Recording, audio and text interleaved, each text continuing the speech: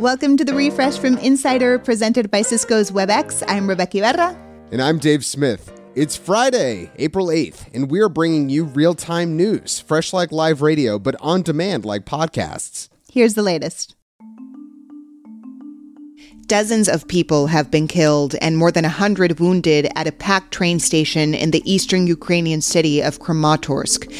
Many were women and children just trying to follow government advice to evacuate as Russia shifts its focus to eastern Ukraine. In a video shared by the Ukrainian government, the remnants of a Russian missile near the scene have the words "for the children" scrawled on them.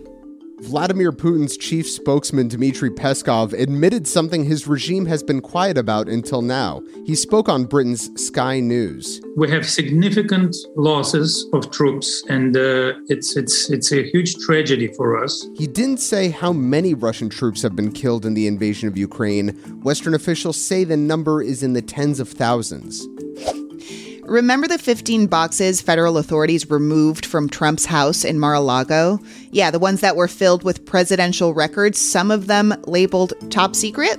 Yeah, well, the Washington Post says the Justice Department is finally investigating how Trump may have violated the Presidential Records Act by taking those documents and gifts when he left office. The investigation, though, is still in the very early stages. New York's Attorney General is not happy with Trump. Letitia James filed a motion Thursday to hold the former president in civil contempt. She says he did not comply at all with a subpoena that demands he hand over documents as she investigates the Trump Organization. James wants the court to fine Trump $10,000 a day until Trump's lawyers present the information she's requesting. James previously said her office found several misstatements and omissions in the Trump Organization's financial documents. Want a six-figure job? How about long-haul trucker for Walmart? The retail giant is bumping up salaries for its internal fleet of drivers from $88,000 a year to a range of $95,000 to $110,000. It's also starting a program to train workers in its fulfillment or distribution centers to become certified drivers. This is all in an effort to ease the ongoing trucker shortage. We want to hear from you. Email us at therefresh@insider.com.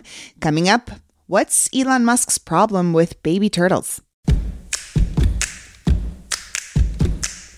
WebEx is driving hybrid work by ensuring almost anyone, almost anywhere can be seen, heard, and have the ability to contribute equally. Learn more at webex.com/hybridwork. With a 53-47 vote in the Senate, Ketanji Brown Jackson will become the first black woman to serve on the Supreme Court. And to mark the historic day, Vice President Harris encouraged Senators Cory Booker and Raphael Warnock to write a letter to the young girl in their life on her official vice presidential letterhead. Warnock posted his letter to his daughter Chloe on Twitter. He wrote, "In our nation's history, she is the first Supreme Court justice who looks like you, with hair like yours." Life expectancy in the U.S. has dropped again. In 2019, the average American could expect to live to be almost 79. But following a sharp drop in 2020, largely due to COVID, the number dropped again in 2021. It now stands at 76.6 years, according to a new study that hasn't been peer-reviewed yet. U.S. life expectancy is now more than 5 years lower than in a comparison group of 19 other rich democracies. As Insider reported on Thursday, some Twitter staff are not happy about Elon Musk becoming the company's largest shareholder and newest board member. So Musk will hold an Ask Me Anything-style town hall session with Twitter employees, according to the Washington Post. It's unclear when the session will take place and if it'll be virtual or in person. Staffers are not thrilled with Musk's stance on several issues, including his feelings on so-called free speech online. 6 terminally ill cancer patients in Canada received the country's first legally produced psilocybin.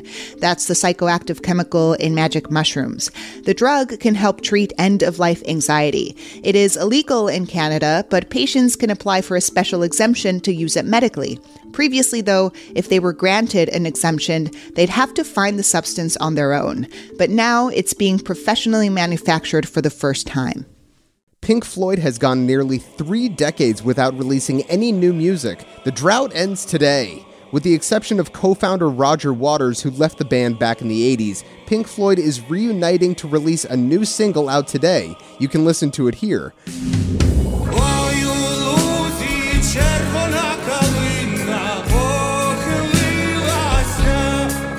The proceeds will go out to the Ukraine Humanitarian Fund. The song, called Hey Hey Rise Up, features vocals from the lead singer of the Ukrainian band Boombox. David Gilmour, Pink Floyd's guitarist, has a Ukrainian daughter-in-law and grandchildren.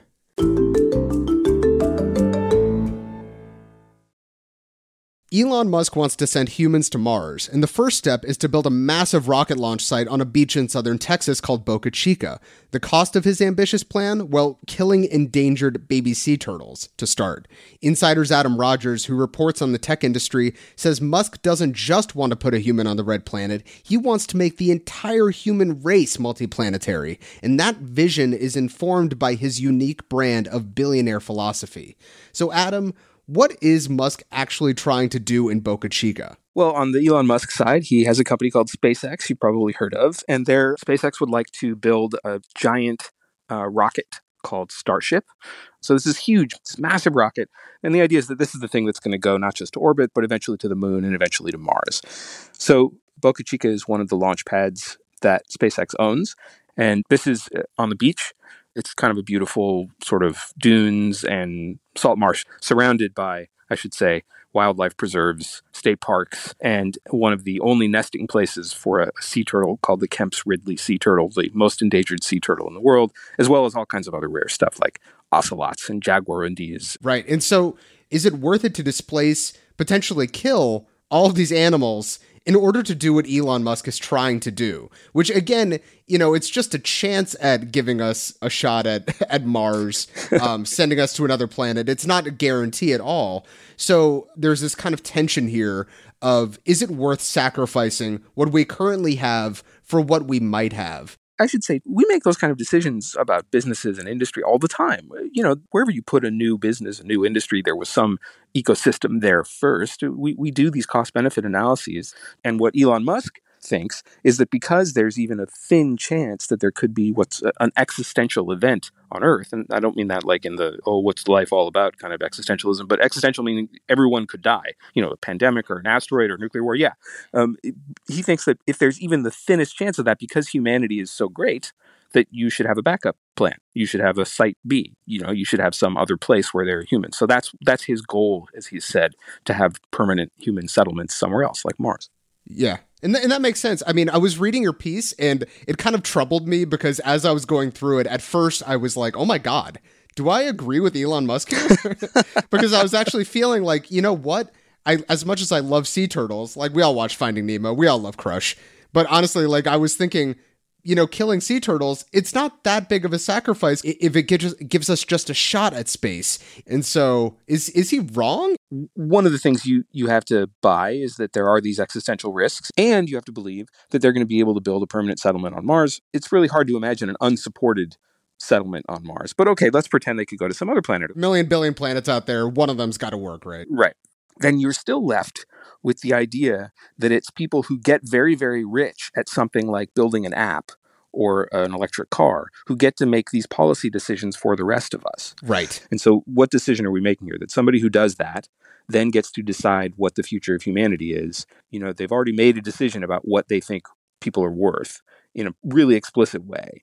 But really, what I do think the question more worth asking is why those people get to decide and who the sea turtles really are here. Because you and I are not going to be able to afford a ticket on this rocket, Well, speak for yourself, Adam. I'm fine. Okay, I'm a journalist. Yeah. We make a lot of money. And you have a podcast. I mean, yeah, podcast money. Think about it. What do I have? I'll let you on. But yeah, I mean, so are we the sea turtles, Adam? Or is that what's going on here? Are we the sea turtles being sacrificed for the potential of possible future us's who are multiplanetary and smarter, hundreds of years down the line? Right. Who's worth more? A podcaster or 1,000 Mozarts? I mean, you do the math, my friend. I mean, Team Sea Turtle, obviously. But Adam, thank you so much for joining us today on The Refresh. My pleasure. Thanks for having me anytime. Adam Rogers writes about the tech industry for Insider. Make sure to follow The Refresh from Insider on Apple Podcasts, Spotify, Facebook, or wherever you listen to podcasts. And please leave a rating and review. It helps other people discover the show. The Refresh from Insider is produced by Frank Alito, Grace Eliza Goodwin, and us, Dave Smith. And Rebecca Ibarra. Carrie Donahue is our executive producer. Andy Bowers is head of audio at Insider. Thanks for listening. Have a great weekend.